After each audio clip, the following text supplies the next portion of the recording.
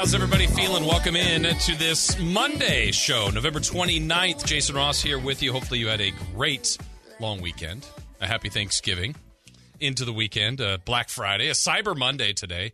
I saw that the numbers were down on Black Friday. I don't know. I'm sure they might be down on Cyber Monday. Wow. What?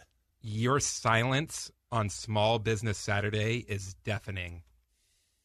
I was saving that for the end. I loaded up on Small Business Saturday. You went from Friday to Monday. Yeah, because I was putting the headliner at the end. Actually, though, that's crazy. So Black Friday, Small Business Saturday, Cyber Monday. Is that it? Sunday, anything? Oh, no, a day of rest? You're resting up. Yeah. Did you purchase anything, Chris, on either Black Friday, Small Business Saturday, or Cyber Monday? No. Okay. So you were not like everyone. I think the numbers, as I said, are down. But gosh, everybody wants numbers to always go up. Things constantly change. Like, it's okay. No, if you get the same as last year, then it's worse. Okay. That's what we've always been told. Yeah. No. You have to keep rising. Well, there's a point where you can't go any further. Right. There's only going to be same or down. Yeah. Well, like they say the NFL games are down. The NBA games viewing is down. Everything. Yeah, there's way more choices, more options. It's just we're in a different time. We're in a different time. I think that's pretty obvious. And if you watch any of these games and look at attendance around a lot of them, there's big changes there too. And we will get into that. Hey, we've only got 90 minutes today.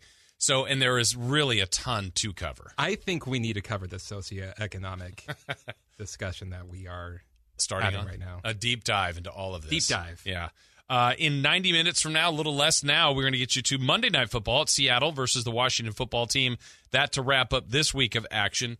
There is actually baseball to get to, a ton of baseball signings. NBA news, certainly the Kings weekend was up and down, but there's plenty of stuff regarding the NBA to cover. It was a massive NFL weekend that started with Thursday, including a great Raiders win, carried over into yesterday and an important 49ers win.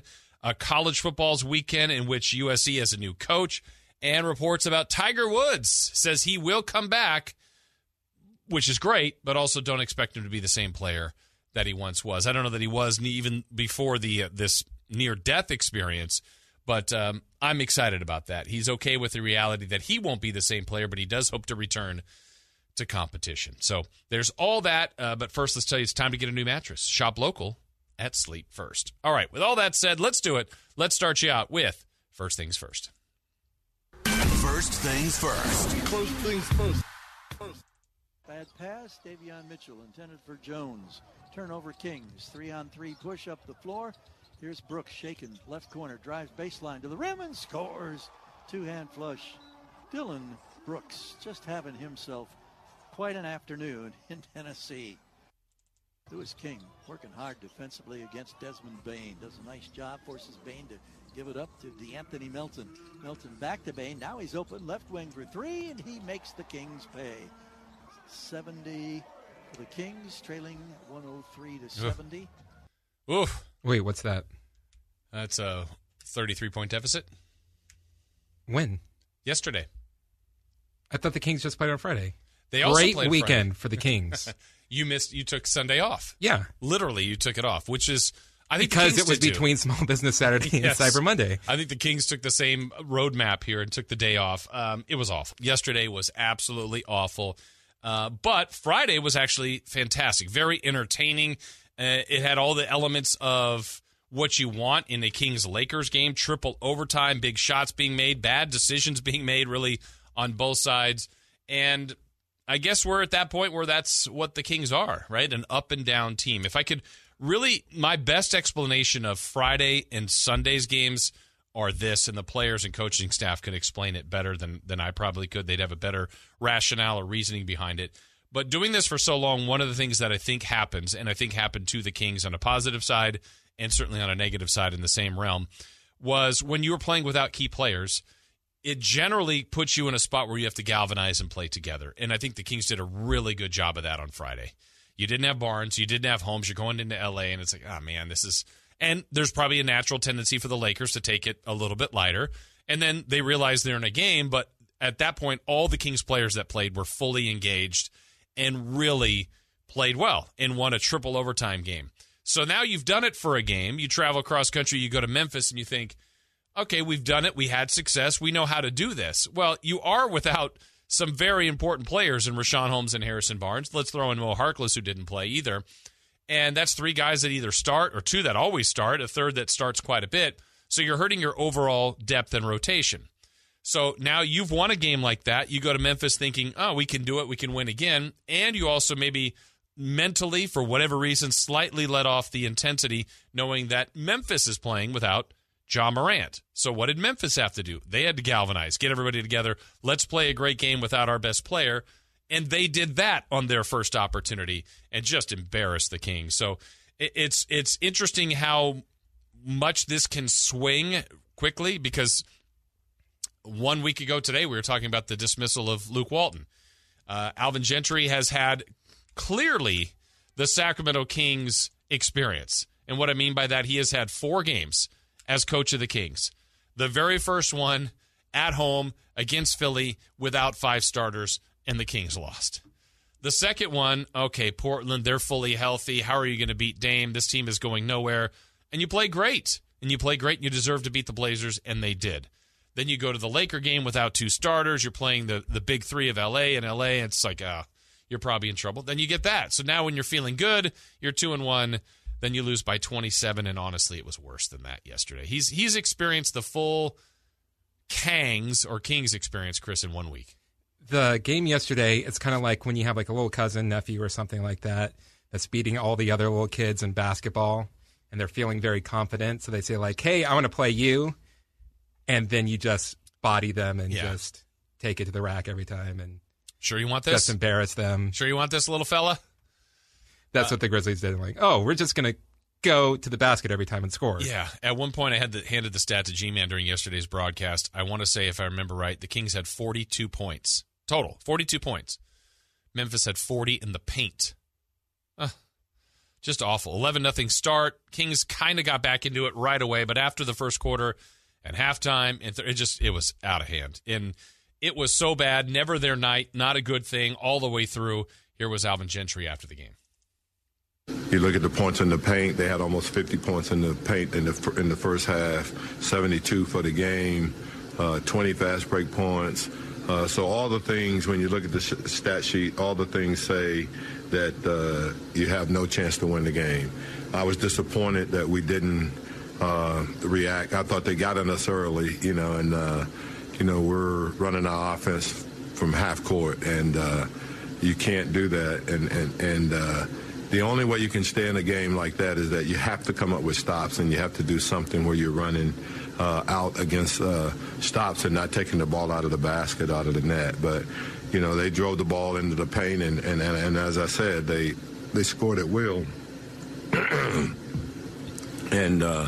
And we didn't shoot the ball well at all and didn't attack the basket well at all. And the end result is that you'll give up 128 points. And that's what they did. That's what was so disappointing. And the 128 was a slowdown, really, by Memphis at the end when they were playing their end of their bench, as was the Kings. But the disappointing thing, it's much like, to me, the game in San Antonio. Whenever you play in a game, you want a chance to win. You want to have a chance to win.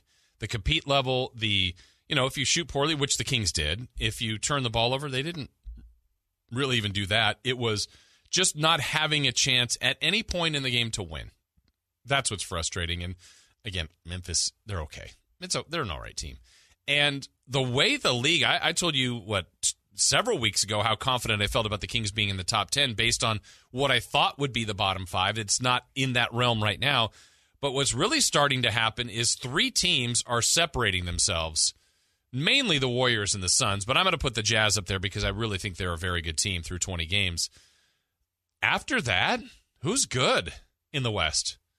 I'm going to go over the standings quickly here. Dallas 10-8. Clippers, it's an LA week, by the way, for the Kings. They get the Lakers tomorrow, Clippers Wednesday, Clippers again Saturday. Clippers 11-9, Lakers 11-11, Portland, Minnesota, Memphis 10-10. Denver's now lost 6 in a row. They're below 500 at 9-10. Kings 8-13, then go down the line. Oklahoma City 6-13, Spurs 5-13, Pelicans 5-17, and the Rockets 3-16. I know it's the Kings' goal still to be in the top 10, and it should maintain their goal. it's open. It isn't a case of let's go Jaegers last year where the Kings won 39 and finished 9th. They didn't have a play-in game. But the 39 also, they were like 8 games out of 8th. They weren't that close. There is going to be an opening, and that 9-10 may even be below 500. So, Alvin Gentry's just done this for a week. It's still the same players. I know people wanted some drastic turnaround. I don't expect that. I mean, the core principles that Luke Walton and the staff put in together are going to be a lot of the same things. Unfortunately, we're seeing all the same players make some of the same mistakes. But what also has to happen, I think this team is best when they're fully healthy. And they do miss Barnes. They do miss Holmes. They still can win without those guys. But it just makes them look more whole, more complete. But we've seen some opportunities now for a few other guys. So that Marvin Bagley had put together a couple of good games, which was good to see. But it's a consistency thing, certainly, with this team. Some stuff with Marvin, though, is still like, ooh. Oh, yeah. In the game, the Portland game where he had the double dribble. Oh, my gosh. He had one of his best moments, his crowning moment, the corner 3 in front of the crowd. It was awesome. I'm glad he had it. But in the same game, Chris, he double dribbled and didn't even realize that he did anything wrong. Like sometimes we have there's that great one with Russell Westbrook when he was at the Thunder and they threw the ball in and he's just walking with it. And it's like, what am I doing? Like, I don't know what I'm doing. I just walked with the basketball. This one was 2-hand dribble, get under the basket, pump fake. Let's do the dribble again. Like, what are you doing? And then he looked at the ref like, what? You double dribbled. How do you do that? He had a move last night. Was it last night? Yeah, it had to have been last night where he moved to his right. And I was just like, oh, okay. And then missed everything. Oh, yeah. And it's like, yes, oh, badly. Man. Yeah. But it's like, it was a perfect move. And you're like, okay, wow, he's been working on his moves. Ooh. Everything but the finish. Yeah. Yeah. So we'll get more into the Kings weekend. Which is bad, is if this was like year 1, year 2. Yeah. Like, Like, oh, okay, man, he's fine. going to fix that. Yeah. And he's going to be trouble. It's not year 1. It's not year 2. So kind of expected weekend to me for the Kings. I'm glad they got the 2 wins for sure against Portland and L.A. Then you're feeling, like I told you last week, it can swing fast, right? It's like, man, when are they ever going to win a game? Then they beat Portland. They back it up with a great win against the Lakers. Oh, they're going to beat Memphis. You get caught up in the swing, and when you're, well, in this case, 5 games below 500, you're not even a 500 team. You lose more than you win, but we'll see. The next group, like we said, Lakers tomorrow, Clippers Wednesday, Clippers again on Saturday. All right, let's get you more. First things first. First things first. Jimmy going to take it, pivot, handoff to Debo, led by Mitchell. Turns the corner. Debo! Touchdown! San Francisco. The 49ers have their first lead of the game. 49ers win it by a score of 34-26. Yeah, highlights there from the 49ers radio network. This needed to be a win, and it was. And now all of a sudden you look at San Francisco, and in our next segment we'll talk about how really they're in a fantastic position just by what they've done, just by what's happened around them. And we'll explain that in a little more detail coming up. But the 49ers with a win yesterday, that's 3 in a row. They get to 6-5. Not their prettiest of games. And if you look at this win streak, I thought they were awesome against the Rams. They got the win, and a good win, in kind of a controlling game in Jacksonville. And yesterday wasn't the most beautiful game, but a late stop defensively. You got the DNA policy here, right, of what does the Niners so good is running Debo effectively like 6 or 7 times for over 50 yards. And then Elijah Mitchell, so great to have him back, 133 on the ground and a score. Jimmy G sacked a couple times, threw a pick. Not his best outing, but still 17 of 26. Let Kirk Cousins make more of the mistakes. And the 49ers beat a team that was in the race with them, a team that they might be competing with later, a team they just took the tiebreaker over because of the head-to-head. And also, by the way, what's happening around them, like the Rams continuing to lose. It's just opened up the door for a few more things. And the NFC has some good teams. The Niners, like we said before, I thought they had the making of a really good team. They weren't playing like it. But if you could turn it on and play your best at the end, that's what Tampa did last year. That's what the Chiefs did 2 years ago. Right now, we're looking at a team like the Patriots doing that, playing their best football. So we get caught up in the first 3 or 4 weeks and say, oh, well, this team's 0-3 or 1-4 or whatever, 2-1 or 4-0. This is the best team in football. You have to let it play out. You have to see it in longer stretches. You have to make it through injuries. And speaking of that, unfortunately, it sounds like Deebo Samuel is going to miss a little bit of time. He's been such an important weapon for this team. as a receiver. I think he only caught 1 or 2 passes yesterday, but as a runner and a guy that has a nose for the end zone scoring twice, they're going to miss him. They're definitely going to miss him. But they'll be watching tonight with Monday Night Football because Seattle is just about playing themselves out. But if Seattle beats Washington tonight, they've got the matchup of the 49ers, and then get right back in the mix. But if it's a Seahawks loss, man, it's going to be a really tough position for them, and it'd be a great spot for the Niners to try to almost knock them out this next weekend. That's the kind of position they're going to be in soon. So the Niners needed to find a way to win. Remember, they hadn't won a home game, and now they've won 2 in a row at home after the win yesterday, 34-26. Talking about Seattle, I mean, who even thought that they're going to have a bad season this year? Oh, both of us. Both of us are raising our hands. Yeah, I did. It feels good. It feels good. Yeah, might be my only prediction I made correctly. I know. I have to look back at some of our football picks. They weren't not my best performance, I would say for sure. Believe I had Jacksonville making the playoffs. Did you? Yeah. Yeah, we're going to have to look at these. Man. Oof. But the Niners got that win. It was nice for them to do that. Vikings go back below 500. Minnesota, again, kept that streak alive. I think they're the only team in the NFL to have at least a 7-point lead in every game this year. And they always play games that end within 1 possession. But the third quarter was crazy. I think there was something like 30, was it 20 to 12? Yeah, 32 total points and scored in the quarter. Nothing in the fourth. But a good win, a much-needed win, and the 49ers got it done. All right, let's get you more First Things First. First things first. First things first.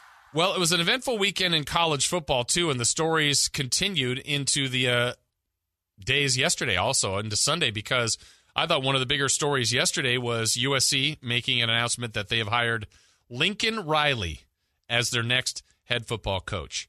And I will say this as a Bruin homer, a UCLA homer forever, I think on paper, on the surface, this is a fantastic hire. I did not think this is someone they would get. I guess he wasn't being dishonest when he was saying, no, I'm not talking to LSU, or I'm not going to LSU, which he did not. But, and Chris, you tell me, I need an honest opinion, and when I'm asking Chris, I'm already scared by this. But my analogy here, because I honestly think this is a very good hire for USC. I did not think they would get Lincoln Riley. His track record, he's been amazingly successful at Oklahoma. And I don't know if this is me saying this with my love for UCLA or am I onto something here. But just about every single person that is talking about this says it's a home run hire, best hire, USC is back, the school of the century. You know, they're going to be the program to look for. I feel like when you get that much love, is it too good to be true? A little bit like when the Rams added all this talent. Oh, they're the team to beat, and they're not quite clicking. We've seen NFL teams do that, NBA teams. It's not a matter of are they going to win the championship, are they going to beat the Bulls record or now the Warriors record? Am I off here, or is this truly a great hire for USC? I agree 100% with you, but on top of that, I also hate USC. Oh, so I'm not getting an honest opinion from you. No. I think I gave you the equivalent. I believe that USC is Manchester United. Of this great team that used to be great and everyone wanted to be a part of, but they're not anymore and they don't know what to do and they make these great hires, but they're just such a soul-sucking franchise that it doesn't matter what you do, nothing's going to work. Well, what I don't understand, I mean, obviously Lincoln Riley is, just on the surface, just his coaching ability is great. What's weird is I don't know what kind of money was thrown here because Oklahoma, he's helped add to a traditional power and has made it to the Final Four and has been a team that's had a chance to play for a championship, has had a Heisman Trophy winner. So I don't doubt that he has that ability to do that at USC.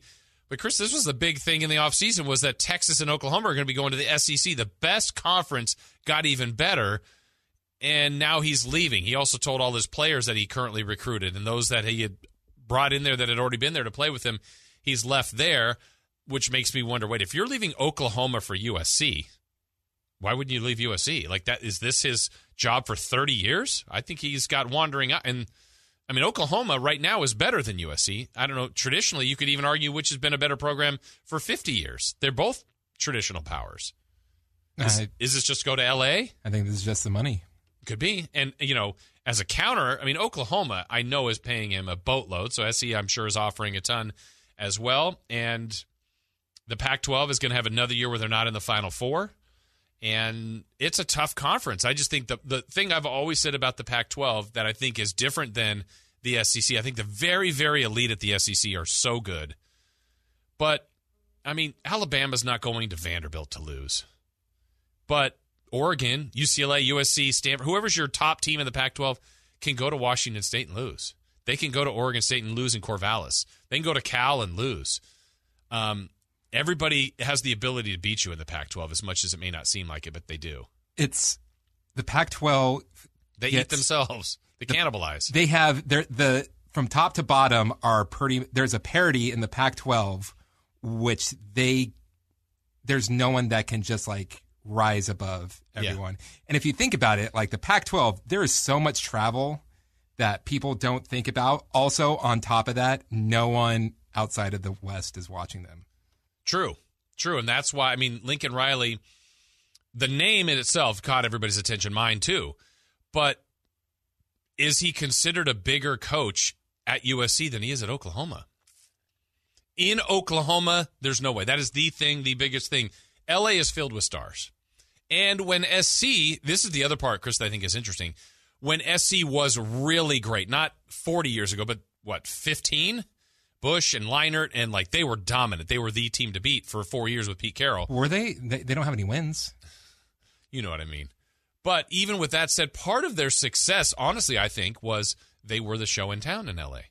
Oh, 100%. Now it's the Rams and the Chargers, and you could argue if they're good or not, but I think in L.A., much like a lot of the world, a lot of the United States, they want the best of the best. So if the best is at the pro level, they're gonna climb onto that. Now they'll support USC, they'll support UCLA, but they've got to catch their attention. He can't have a 9-3 season. He's got to be 11-1 or 12-0. And that was a perfect timing because it was post Shaq. Yep. Lakers. Dodgers weren't. Yeah. Clippers. Pro football wasn't there. Clippers were owned by that other guy. Right. That didn't care about winning. And then the football team was great. SC was great. And they didn't have any NFL teams. Yeah. So it'll be interesting to see how that goes. I don't doubt that he'll be great. I just wonder, immediately just putting his name to that. I mean, I watched them play again this weekend. They lost to BYU. They lost to UCLA, and everyone put it all on Clay Helton. They're also down on talent, and Lincoln Riley will help recruit that. I think it's a great hire, but I wonder if it's a little too far what people expect. But we'll see. Time will tell, certainly on that one. Now, on the other side, also this weekend, what a day for these guys. They go victory formation. McNamara to a knee. Ohio State has one timeout left. They're not going to use it. 48 seconds to go, and it's going to end right here. 42-27. Michigan will defeat Ohio State and head to Indianapolis for a Big Ten title. Amazing. Michigan, that's the one game they couldn't win. They couldn't beat Ohio State, and they break through and beat them. And actually got them pretty good. 42-27. Started off strong and just stayed with it, and Harbaugh breaks through with a huge, huge win for him for that program, and now everything is lining up for them as long as they don't stub their toe in the Big Ten championship to be one of the teams in the Final Four. And here's another example, I will say, of this college football season. I think Georgia is outstanding. That's the end of the list. Honestly, that's the end of the list. I think if, a Pac-12 team, I'm going to keep using the Pac-12, and Utah played Michigan.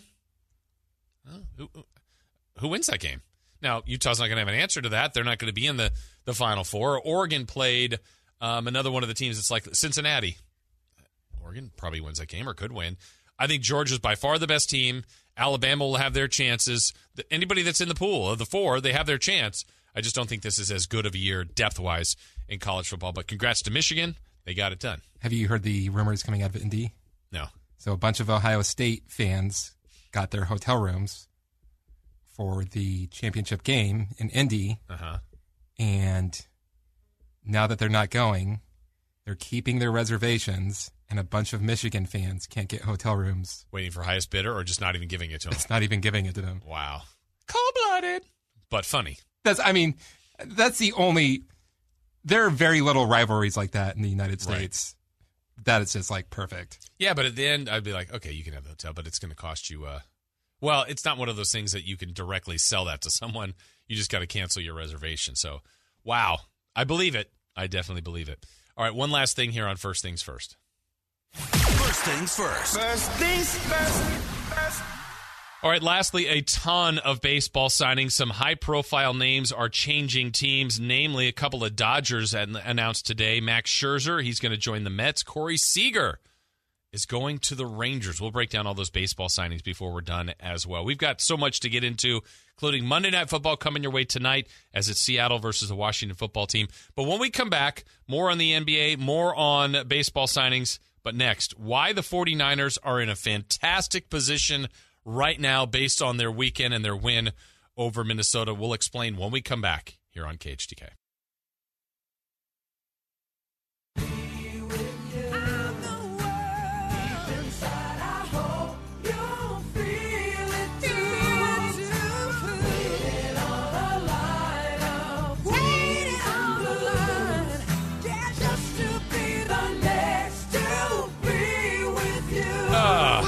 What that song reminds me of? My dad.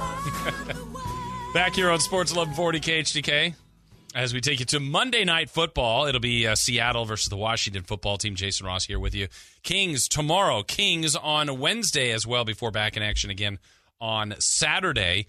As we said, Monday Night Football coming up tonight. We can tell you it's time to get a new mattress. Shop local at Sleep First. As we were going to break, I was talking about the importance of that 49ers win yesterday. Not their best game. That's not what I'm talking about. But just the way the season is starting to lay out and the way it's starting to project out with what now all of a sudden 6 games to go. I mean, the Niners have played 11 of their 17 regularly scheduled games. And, well, let's hear first a little bit from the 49ers yesterday and get their reaction to this performance. Because, like I said, it wasn't their best. And even Coach Shanahan wanted, I would say, even more from Jimmy G. I thought he started off not great. It took him a little bit to get into it. He missed a couple on that first drive, and obviously that pick was inexcusable. He knows that. But the way he bounced back, I thought was great. He made some huge throws. Jimmy played good enough for us to win. Yeah, he did. He did. And then, like I said earlier, they're going to have to go to work here soon for a while without this guy. Here's a wide handoff to Deebo Samuel coming right, turns the corner. Down the sideline goes Deebo. Lowers his head and drops his shoulder. Touchdown! San Francisco, and now the teams have to be pulled apart as there's flags on the field after the Deebo Samuel touchdown run. Well, Deebo was great again. 2 more rushing touchdowns. Also has been their best receiver. He's just been awesome. I had to leave the game yesterday. Him and Fred Warner both set for MRIs today. The news on Deebo, I think, was encouraging. Doesn't look like he's going to be out a long time, but they expect him to miss some time. So that's an important weapon for them to be gone. But now let's start to look bigger picture. What my explanation is of why this win, I think, was so important for the 49ers. As we said, they're 6-5, but what have you done for me lately? They have won 4 of their last 5 with their loss to the Cardinals, a game that felt like to me on this season one of their rock bottom performances. Because the Cardinals, as they knew going in, weren't going to have Murray or Hopkins, and the Niners lost by 2 scores, but it felt worse. They just weren't bad in that game. That was not a good game for them. And after that, what have they backed it up with? Win against the Rams, win against the Jags, and win yesterday against the Vikings. So here's why I'm so optimistic on where they are now and just really how this lays out for them. Here's their remaining schedule. The Seahawks coming up on the road in Seattle. Another road game in Cincinnati against the Bengals. Good team. Home for the Falcons, at the Titans, home for the Texans, and at the Rams. So right now, Rams, Titans, and Bengals above 500. Seahawks, Falcons, and Texans below 500. So based on that, and based on where they are in the standings, as we know, no games are promised, but 7 teams now make it. And you figure the Cardinals are in pretty good shape to win the division. And if it's not them, somehow it's the Niners are finishing crazy hot, or the Rams. But Packers are looking great to win their division. Tampa's looking great to win their division. Dallas, it's getting a little shakier, but they still should win the division. So now you're looking at positions 5, 6, and 7 for the wild card. Right now, the Rams are in 5th. You still play them one more time, but let's just say that doesn't go your way. They beat you twice, and you split with them, but they get another game on you because you would play them one more time, they could give you another loss. The team that's currently in 7th, the last wild card spot, is Minnesota. You just beat them, so you have the wild card on them, or the tiebreaker, excuse me. Now you go outside the top 7, and you're looking at Atlanta, who the 49ers play. The Saints, who are 5-6, you don't have an interaction with them, but right now at 5-6, how many wins do they have to get to? The Eagles are 5-7, and you've already defeated them, so they have one less game to play with. And the Panthers are also 5-7, and get news today that Christian McCaffrey is now out for the season. So the things are laying out well, and let's just do this. Let's give the Niners, which is unfair to play it this way, but let's do it. The 3 teams that they play below 500 will give them wins against those teams. And that would be Seattle, and that would be the Texans, and that would be Atlanta. And that Atlanta one's really important. And 3 losses against the teams above 500. That would get the Niners to 9 wins and 8 losses. Nothing too flashy, but that's going to get them in, and here's why. All right, Minnesota, to be ahead of the 49ers, would have to get to 10 wins, so that means they would have to finish 5-1. Possible, but considering they've gone 5-6, now you're asking them to go 5-1? Okay. Atlanta, especially if you beat them, they would have to get to 10 wins. And to do that, they would have to win all of their other games that they're playing besides the one the Niners, if the Niners beat them. Saints are the one unique team, but I just can't see them figuring it out completely. And Philly's already 5-7. They'd have to go 5-0 because you have them in the tiebreaker. So just by this redirect of 3 consecutive wins by the 49ers, they're in tremendous position to be a playoff team. Now, I know they have bigger goals than that. I don't know. I don't think they can win the division based on 2 losses to the Cardinals. They have to get a full game ahead of them. You'd probably have to win out. I don't know that the Niners will do that and have the Cardinals lose 4 more games. But based on what they've done, based on how they've looked, honestly, I think the 7 that are there now look most like playoff teams to me. I think the Saints on certain days can be pretty good. And at different times, we've seen Carolina be more competitive, maybe even Philly. But you look at the rest of the teams, Atlanta, New Orleans, Philly, Carolina, Washington, the Giants, the Bears, Seahawks, and Lions. And the one little wrinkle is Seattle. Because if Seattle can win tonight, that gets them to 4-7. That's still 2 full games behind the 49ers. But they play the 49ers next week. And if they got to win there, that's a game I'm counting as a Niner win. But if the Seahawks get them, that puts them to 5. That's only a game behind the 49ers, and they will have swept the 49ers. So that's why tonight feels kind of sneaky big in the standings just to watch.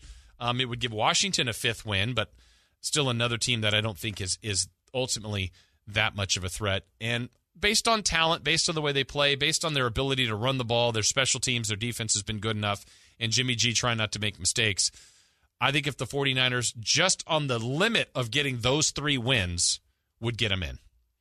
Now, if you get to a 4th and 5th, then it's not even a question. But I don't know what you guys think about that as far as their remaining schedule. And generally, as I said before, they don't always play out this way because maybe they beat one of the teams that's above 500. Like they already beat the Rams. Could they beat the Titans? Yeah, why not? Could they beat the Bengals? Sure. And then maybe they don't beat the Seahawks, the Falcons, and the Texans. But of all the games, the 2 most important right now to me are Seattle next week and the Falcons, based on trying to keep those teams down and bury them below you and get you 2 more wins. And if you could scratch out 1 more, I mean, you really feel like you need to beat the Texans at home. That's not a great football team. And then you're, playing for positioning, playing for health, trying to be the hottest team, or do you get the right roadmap going in? I thought last year was very favorable for Tampa Bay. Like they were a wild card team, but they got Washington. That was a nice opener. Then they played a Saints team that I thought they might lose to, but they were so familiar with them, and Drew Brees made more mistakes than Tom Brady. And then they're down to the final part, the NFC Championship game, and they made more plays than Aaron Rodgers did in the Packers. So a lot of it's just getting in, how you're playing, how you're feeling, how you're looking. And right now, with 3 straight wins, getting in that, they've scored 30 each of these weeks, gave up more points this week than the previous 2. But I'm sure it's a team that's confident. We're not talking about Trey Lance right now. We're talking about Jimmy G as the quarterback. Elijah Mitchell, more than confident him being the identified key running back. Debo's their primary weapon as another skill player, whether he hasn't been the target as much the last 2 weeks, but as a runner, as just getting him touches. So once he gets back and healthy, and then certainly Kittle and Ayuk's been better, they've got the look of a team that could be dangerous when they get it all put together and done right. But I think this 3-game win streak has just propelled them into a spot that just a few weeks ago it didn't look like they belonged, and now they do. So they'll keep a close eye on tonight's matchup, not only for the standings, but for their next game, as Russell Wilson and Seattle will be coming up on Monday Night Football against the Washington Football Team. We got to go over the rest of the NFL weekend, and I can't forget about that Thursday game. Man, the Raiders kept their season playoff hopes alive, too, with a big win on Thanksgiving against the Cowboys. We'll talk about that and the rest of the weekend as the Patriots and Packers stay hot. We're back with more after this on KHTK. Take a load off Fannie. Take a load for free. Take a load off Fannie. And you put the load right on me. You know what this song reminds me of? What's that? My dad. Back here on Sports 11. We're having our own show, aren't we? Yes, we are. Show within the show. We're narrowcasting, but we're enjoying it. Hopefully you guys are as well. Here on Sports 1140 KHTK. Check us out as well on YouTube. We thank you for checking us out there. And we go till 4:30 today. And then it's Monday Night Football, Seattle against the Washington Football Team. We talked a lot about the Niners. Got to get into some more of the NFL. And I don't want to forget about these guys because I thought the Raiders were going down the wrong path, certainly. And they had been. I mean, that's the reality. But they went to Dallas. I thought that was a really tough matchup for them, especially the Cowboys coming off that disappointing performance. But things went well for the Raiders in Dallas on Thanksgiving. Carlson has hit 3 of 4 plus 50 yards. Good snap, good hold on its way. Is it long enough? Yes! 56 yards for Carlson. Raiders 33 and the Cowboys 30. Just a great win. A big-time win for the Raiders in Dallas, and something that they needed to, like I say a lot, redirect their season, save their season, whatever. It was going the wrong way quickly, and Coach Bisaccia was very pleased about how they got it done. We've all been off sync on offense a little bit. So when it's good, it's everyone is complimentary, like we alluded to earlier. And when it's bad, it's easy to just point at the one guy. And he's the trigger guy, and it's probably the most difficult position in all of sports, right, to go out there and do that week in and week out. And today he just looked like Derek Carr. It's just fun to watch him play. Which was interesting. If you heard us last week in our weekly visit with Lincoln Kennedy, he's like, look, I've never said this before. First time I say it, I think they got to make a change. Just for a spark, put in Mariota. Now, Mariota did get an opportunity in the game, but it was just a specialty play here. Carr is going to be the receiver on the left side. Cowboys are trying to have somebody account for Carr out there. Mariota with Jacobs alongside him. Keeps it. Mariota. Jackpot, baby! Marcus Mariota takes it home for the ninth island. Attaway.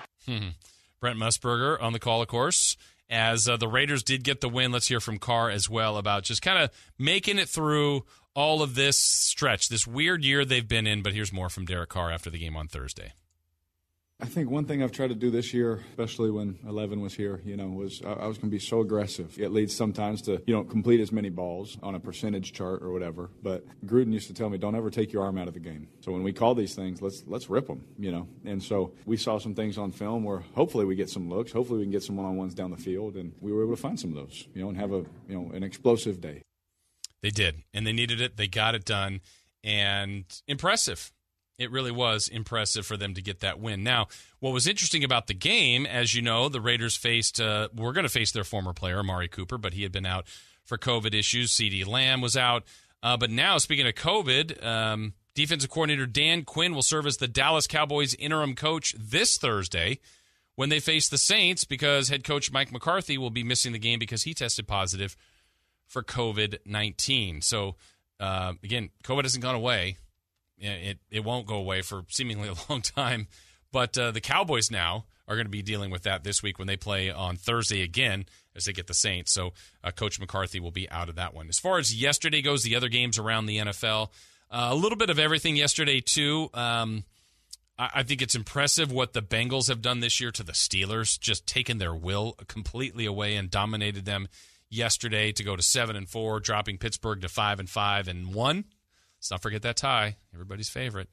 But the Bengals were great, and they've done that, and Mixon continues to be good. He had another big rushing day. He's been instrumental. Then the Buccaneers and Colts game was great. That was really good television. And Leonard Fournette, there you go, career-high 4 touchdowns. Carson Wentz made some plays, but the Buccaneers ended up surviving that one. And the Colts, too bad. If they had gotten that win, they were really putting a lot of pressure on the Titans. That whole division lost yesterday, but I thought the Panthers game was interesting. The fact that we mentioned earlier that Christian McCaffrey is now out for the season. Cam Newton got benched in that game. So Carolina had some promising things the way the season started. Now they look at them at 5-7 and have to be wondering what they're doing, going forward, because they trade for Sam Darnold. They bench him, basically. He had been hurt some too. And now Cam comes in. He gets benched. You just don't like that uncertainty this far into the season, unlike New England, who has to feel really good about what they have. Defensively, it's just that defense right now is so good. And then Mac Jones continues to play the role that he has kind of mastered with his team. And, when you watch them every week, there's nothing very flashy about their offense, but they execute. They call good plays. They really maximize their personnel groupings. Bourne made one great catch in the end zone, then another one breaking some tackles. But it's just a team that you can see like a difference on coaching. There's so much talent in all these leagues, but when you see a team that's really, really well coached, it sticks out. And to me, that's New England, and that's not a surprise. It's not any hot take here, but it's Bill Belichick coaching a little bit better talent than he's had. Last year, he didn't have all the pieces. And I think he still coached them fine, gave them chances, but he's always going to find a roadmap for his team to have success. And that's what you want. Like I said earlier about the Kings not having a chance to win yesterday, you want to have a chance to win. And not only did they have a chance to win, they had a chance to dictate the game. And when you could do that, when you could play it on your terms, play it under your game plan, under your scheme, that's what happens every week. Coaches are going to look at what another team does well. Belichick's, of course, famous for this. Let's take away something that they do well. And then you hurt their chances of being successful. But you also create a game plan of your own offense. If we can do this, we can win. That's why you set up the game plan. That's what you want to try to achieve. And it seems like in this win streak, obviously they've been getting it in their terms. That's what I talk about a lot with the Niners.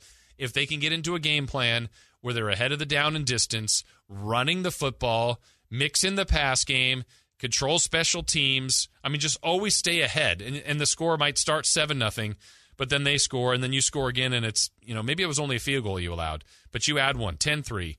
Maybe you add another field goal, 13-3. You're starting to get the other team a little bit out of what they want to do, and as long as you keep adding your points on your possessions, you're going to be in good shape. And I think the New England Patriots have done that in this win streak. It's been impressive. And not only did I think they wouldn't catch the Bills, they did. They've passed them, and they're controlling the division right now, which is honestly amazing. Some other games of note from yesterday. The Chargers. Every time I want to believe in this team, they play like yesterday, and they lose by 2 scores. And Denver's had a nice season. That was my team I told you before the year as kind of a surprise team, maybe an overachieving team, a team generally that has come in last the year before, makes the playoffs the next year. I don't know if Denver's going to quite get to the postseason, but they're 6-5.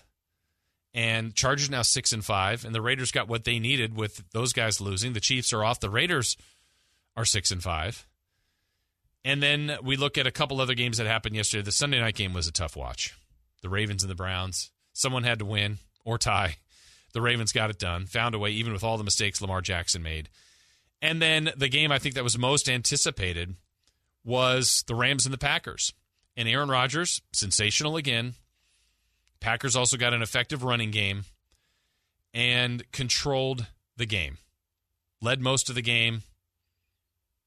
Back to playing on their terms. Rams trying to play catch-up at the end. And the Rams now, after adding all this talent, are scratching their head trying to figure out why aren't we winning and winning easier and winning more games and controlling this thing. They just haven't. They haven't been able to do that. They've lost 3 in a row. After being 7-1, they're now 7-4.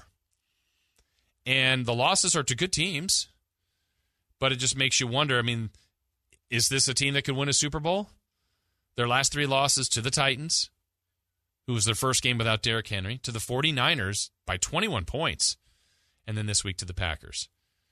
Now, they get the Jags, so you would feel like they bounce back, but then it's the Cardinals again.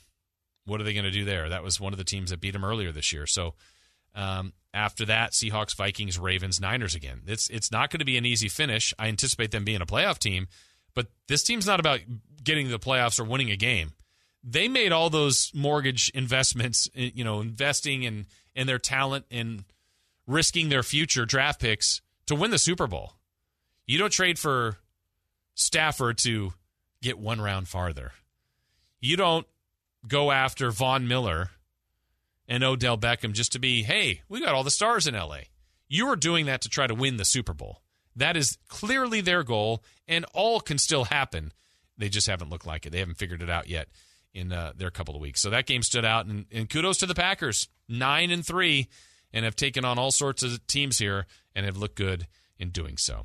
All right, final half hour still to come. We got to talk about some of those baseball signings as Major League Baseball is on the threat of being on a lockout, but they're also signing people at some crazy deals. But when we come back, more on the NBA. The Kings up and down weekend. Great win against the Lakers. Awful performance yesterday against the Grizz. And it's another week with L.A. Lakers, Clippers, and Clippers in the week ahead. We'll get into that. And Boogie is back. We'll explain all that when we come back here on Sports 1140 KHTK. Don't blame it on the sunshine. Don't blame it on the moonlight. Don't blame it on the good times.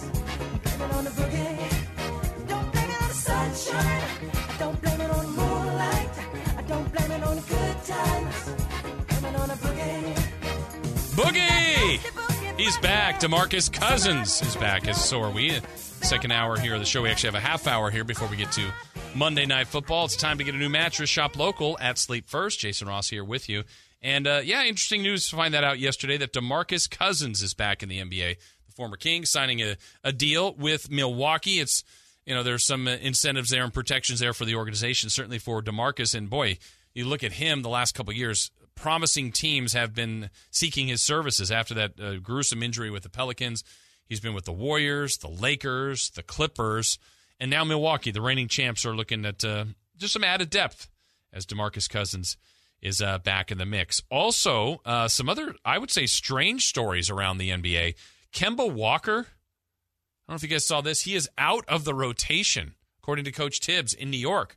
It was one of their big free agent signings. I know he's struggling, but that one is a bit bizarre, and we say that for lesser profile players. Stay ready. But Kemba Walker out, that's not even going to the bench. Like just out of the rotation. Yeah. When it was said early on in the year about Marvin Bagley, that might have taken some people aback, not here locally, but I mean, Kemba Walker is an all-star, has been a franchise player. Marvin Bagley was drafted high, but that made more sense in an ability here than Kemba Walker surprised me, but also Blake Griffin apparently has the same thing going on with him with the Nets, and just for the time being, he is out of the rotation there. And then out for a reason is Michael Porter Jr. Man, he's so talented, but he's going to have back surgery. He is out for the season, and that goes back to what we were talking about earlier with the Kings. No matter what they've gone through in their 21 games now, this Western Conference, once you get past the Warriors, the Suns, and the Jazz, flip a coin. An injury here, an injury there.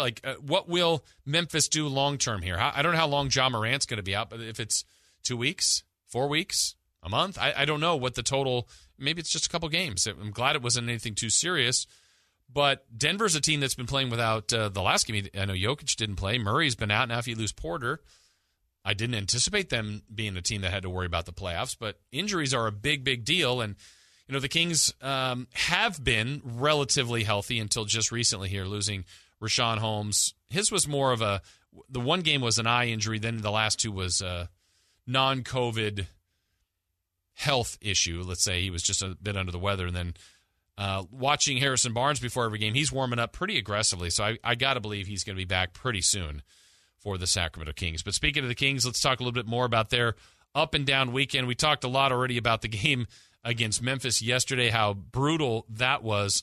Let's get a little better flow and feel as this team had some incredible moments on Friday night against the Lakers. Monk is the defender.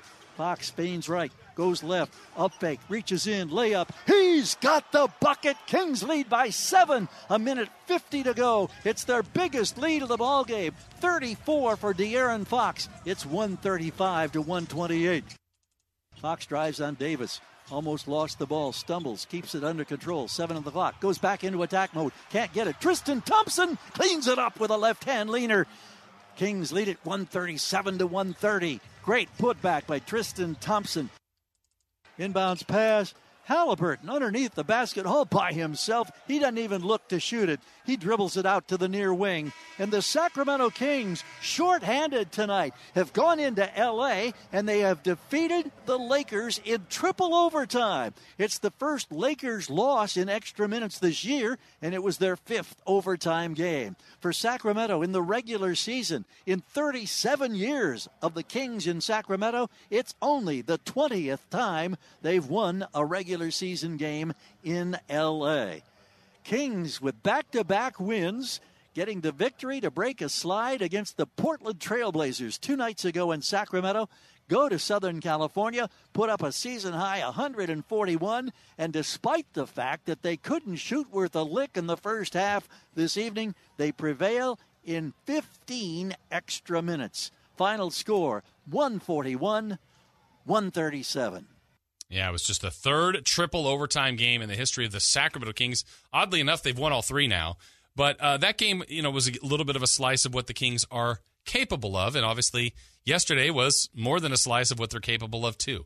Both dynamics, 2 completely different games. One was awful, one was nice. And so finding more of the consistency and the balance of the performance is really what this team is looking for. And no one, and myself included, is not expecting them to be in that trio of Warriors, Suns, Jazz. But a couple wins here or there, and they're in that mix. I mean, look at the teams that are 4 through 10 right now. And trying not to even do this as someone who wants the Kings to be in that mix. I mean, Dallas, I know why they're ahead of the Kings. It's Luka. But do you look at that team and think they're drastically better than the Kings? Clippers, I think, would be with Kawhi Leonard, but he's not there. They're 2 games above 500. Kings played the Lakers, beat them. Not that, they may not beat them the other 3 times. They may sweep them. Who knows? They get them tomorrow night. But that's a team that is good, has some flaws. Portland certainly has flaws. They're 500. Minnesota's worked themselves back up to 500. They're actually playing well lately. Memphis, seeing them in person, 10-10. They're okay. And then Denver at 9-10. So I think it's all there for the Sacramento Kings, but it's also the frustration of following this team, of watching this team, is also knowing that they're very capable of yesterday's performance. And that's what's got to be the hardest thing for a coaching staff. So I as much as I made fun or poked at the 1-week journey for Alvin Gentry of what he's witnessed in 1 week, a blowout loss yesterday to a team that didn't have Ja Morant, a loss at home to Philly that didn't have 5 starters, and then 2 nice wins. Really good wins against a Blazer team that had their guys and the Lakers that had their guys. And the Kings played without some of their players. So that's why and how and all this stuff continues to be that frustrating for the Kings. And obviously the best teams, like the truly best teams, are amazingly consistent. Well, the Kings aren't that, but you just want more consistency. And that's why I liked the first 10 games of the year when they were 5-5. And for the most part, I think you could watch the game and go, it's going to be a game into the 4th quarter. They may not win everyone, but it's going to be a game. We know what we're going to expect. I thought they competed hard every night. I thought they had their chances to win. And, okay, maybe they didn't shoot well. Maybe they didn't rebound well. Maybe they didn't defend well. That's a reason for losing. Yesterday, it's a long list, and it was more of a compete level. The Sixers game was frustrating with the amount of players that were out for Philadelphia. The coming home game after the bad road trip or the inspired speech by Tristan Thompson, and then they're down by 30 at home to Toronto. That's the frustration, I think, for Kings fans, myself included, that you want to have a sense of not necessarily even belief, but know what you're going to see, or at least have a pretty close target to what you're going to see. And I think that's why we get caught up in a make or miss league or field goal percentage, but you can shoot poorly and have a chance to win. But too many times lately, the Kings have shot poorly and have had 0 chance to win. And that's why you need the other elements. And that's what Alvin Gentry said earlier, was just no excuse for their defensive performance. It was awful. They didn't put up a threat, and that's why if you're shooting poorly, you better defend to give yourself a chance, and they didn't do that yesterday. So with the week ahead, I think the matchup is actually, I didn't think was good against the Lakers, but the Kings many times against LA went very small, played 4 guards and Marvin Bagley. And you're seeing Marvin Bagley guard LeBron James. I thought LeBron had a good game, but his decision-making, which I think is one of the best traits he has, was bad at the end of regulation and the end of the first overtime, where he was settling for jump shots. Certainly jumpers he can make and has, but at that point, you've got Marvin Bagley, who is not known as a defender. I'm doing whatever I can to go by him. You know the officials genuinely treat him with a few more favors, and if LeBron attacks and is aggressive, he likely will get a call or make a basket or set something else. He just puts pressure on the entirety of the defense if LeBron is aggressive there. Instead, he just kind of waited. Let me get to a comfortable spot to take a hero jump shot. And he missed him. Now, the worst play of the whole game to me was the end of the second overtime, where the Kings actually finally had the possession to win. It's on them. They're trying to basically make the game either end with a win or go to overtime, and they didn't get a field goal attempt. That was awful. Awful. That can't happen. I thought that might bury him. Instead, the third overtime, the Kings rallied again and outperformed the Lakers. So this team, unfortunately, is still learning, and whether or not they're taking these lessons in or not, I think I got fooled by that. I'll admit that, where I said why I thought this team would be better was based on the fact that they've been through it. Most of you're not looking at a brand new Kings team. It's the same group. You've watched, how many games have you guys out there watched of Buddy, Barnes, Holmes, Fox? That 4? A ton of games. Mixon, Halliburton, all of last season, and now this season. Alex Len is back. Harkless was here at the end of last season, is here now again.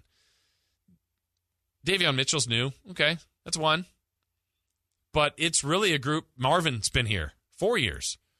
So they've been together. They've had experience. And it should have parlayed into more of a winning record to me at this point. They've already made the coaching change. So this is the group they've got. Those players at this point have to figure it out. And I don't think the path is that difficult for them. That's what's also frustrating. We're not asking them to go, they're going to have to go 10-2 in their next 12 games. No, not at all. Maybe even 7-5 would be fine. I just picked 12 games randomly. Like, no one's going to think they have to do something out of this world. The West is not going to be that way.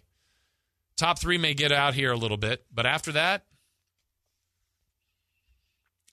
like we said, a good week. Had they won yesterday, just yesterday, they'd be 9-11, or excuse me, 9-12, and 1 game out of 10th. Just 1. They're only 2 out now, but that would have been more momentum.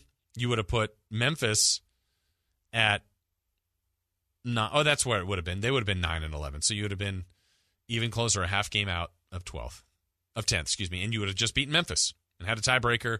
You face Memphis 2 more times coming up next month, both here, and you're done with Memphis. You don't go there a second time. So we'll see what the Kings are able to do. Chris, we were gone for a few days. Do we have an update on the linear championship? Because we had the path. It was Atlanta had it, and they were going to get Memphis, and if Memphis had won, then the Kings were going to be playing for it.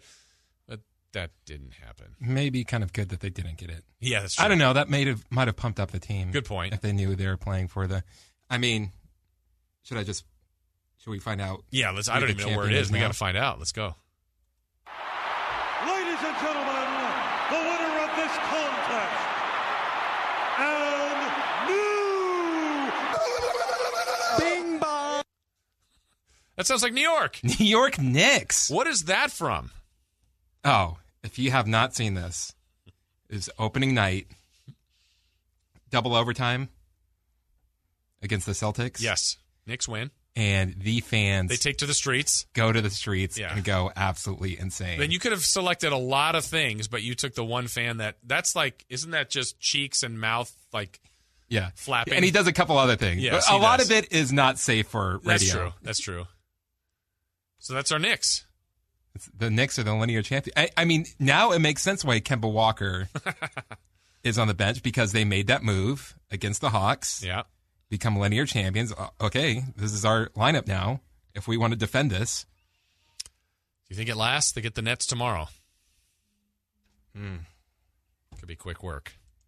I hope so. Could be quick work. Do you have something ready for the Nets? I don't. Okay. But because I really want to see the Knicks hold on to it for a couple of games. Just because it's worth hearing that. The Nets after that, though, play the Timberwolves. Could it jump back to the again? West? Yes. I think that would be their third. Playing for it? Like, if they won. Yeah. Well, the Timberwolves have gotten hot. They played much better. They made themselves back up to 500. So, congrats to the Knicks. If you remember, the Timberwolves sounder is one of the better ones. Yes. All right, break time for us. One final segment before we get you to Monday Night Football coming up with Seattle and Washington. What a day in baseball. I know there's a threat of a lockout, but man, is there really? Because they're spending a ton of money on these free agents, and some high-profile guys have changed teams that are really going to impact Major League Baseball. We'll explain when we come back here on KHTK. I said, what about breakfast at Tiffany? She said, I think I remember the film, and as I recall, I think we both kind of liked it. And I said, well, that's the one thing we got. All right, back here for our final segment of today's show. Jason Ross here with you again. Monday Night Football coming up in just a few moments. It's going to be Washington football team versus Seattle as this game being played in the nation's capital tonight. It was a weekend full with NBA news, college football news, NFL news, but baseball did register this weekend, made some significant signings, some of them coming down today. And this is all on the heels as a potential baseball lockout could be coming. So would there then be a free agency freeze? Right now, owners, agents, teams are spending like, hey, we want to get our cash and prizes, our shiny new toy to show off for whenever baseball returns.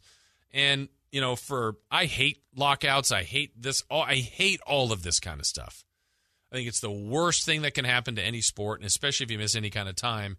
And if any sport can't afford to have this happen, it's baseball. It's already slipping in the popular, kind of order of what people consume in their fandom. I just know it. People aren't watching baseball as much as they used to. It's been an older game, and I don't think baseball has ever done a good job of compartmentalizing their game to not necessarily make it quicker. I know people are consumed by that, but highlight packages and the best of and getting it to social media. The NBA is really good at that, and so is the NFL is just one game a week. It's easier to take all that in. But baseball, there's so many games, Chris. The games take a long time. And it's lost some popularity. I will say, though, the NFL is good and bad at social media. The stuff they put on there is good. Yeah. And then you find out the next day that what they posted, the player got fined for doing something. Exactly. For doing what the NFL is celebrating. Right. But for baseball, you look at some of these moves that have been made. Let's run down just a few of them to first hit really the Giants and the A's. For the Giants, they lose out on Kevin Gausman over the weekend. He is signed with Toronto. Now, Gausman had a great year for the Giants, so the Blue Jays looking to add to their team that was good last year, has a really good lineup, so Gausman going there. And you wonder who will the Giants go after to replace him? They kept Brandon Belt, of course. The A's got hit, and this is going to happen to them a lot, because Bob Melvin, I think, was the first big domino. And then there's going to be more. One, they need a new manager. Two, they have free agents, and they have coveted players like Mark Canha and Starlin Marte. They both moved, and they both go to the Mets. The Mets today even did another signing, and this is a big one. Max Scherzer has signed with the Mets. So the Mets get Marte and Canha. They got Lindor last offseason. They have Pete Alonso. Jacob deGrom is their best pitcher, or Scherzer, either one, and they're just both dominant staff aces. Mets are going to be a problem, and apparently they're going for more. The Rangers have come in here and been very aggressive. They got Marcus Semien over the weekend, and today they've agreed to signing Corey Seager, free agent shortstop from the Dodgers, former World Series MVP, 10-year, $325 million contract to go to the Rangers. Cy Young winner Robbie Ray, who was just with the Jays, signs a deal with the Mariners. And so this is the beginning stages of the free agency period, but some major, major players agreeing to big deals and changing teams. And I will say this, Chris, as a Yankee fan, but I can picture, I find it a bit refreshing that it's not Seager going to the Yankees, though I know they were interested. Scherzer going to, well, he's already the Dodgers, but the Red Sox or the Dodgers or the teams that keep seeming to land these players. Here's the Mets. Now they've got a new big money owner. The Rangers coming in, Blue Jays, Mariners. I think this is good. Is it? I think so. Would you rather be a super team that people either love or hate? No. Okay. But then you've got these teams that are spending all this money and at the same time arguing with the players that they need to take a pay cut. Which is a lot of times in this sport. I mean, I generally going to side with the players because I want them to play, and I have no problem with them trying to get as much money as they want. I find in most of these arguments when owners complain about players making too much money, it's your problem. You did this.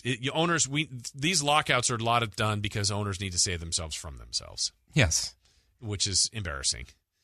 And now, there's nuance in there that they could be arguing for, and that I'm not – there's probably more of that stuff that it might be important than – hey, we paid Chris Verlaud 10 years. Like, that's too much. He can't make that much money. Now, let's really talk about, like, playoff positioning or drug testing or less games or more games. Or that's the stuff I think that really should be in some of these collective bargaining agreements for football, for if they could ever get guaranteed contracts, whatever, those kind of things, as opposed to worrying about volume and length of contracts that these owners had already agreed to do in the past. And if you look at what they've been arguing about, I didn't even know this until you look deep into it. We see these huge contracts being paid out to these players, but ironically, players are getting paid less every single year as a whole, even though they have these monster contracts. What, the totality of the pool? The totality is getting less, okay, but not the Corey Seagers. And they want a huge. One of the arguments that the owners want is to force players to not become free agents until they're 29. Yeah. No. Nope. Deal breaker. So then, I mean. Yeah, we won't play. So, yeah, we won't make money, but neither will you. And it's a turnoff. Nobody, us, the common people, the fans, is like, just play. How un-American is that? I know. Just play. We wanted you guys to play.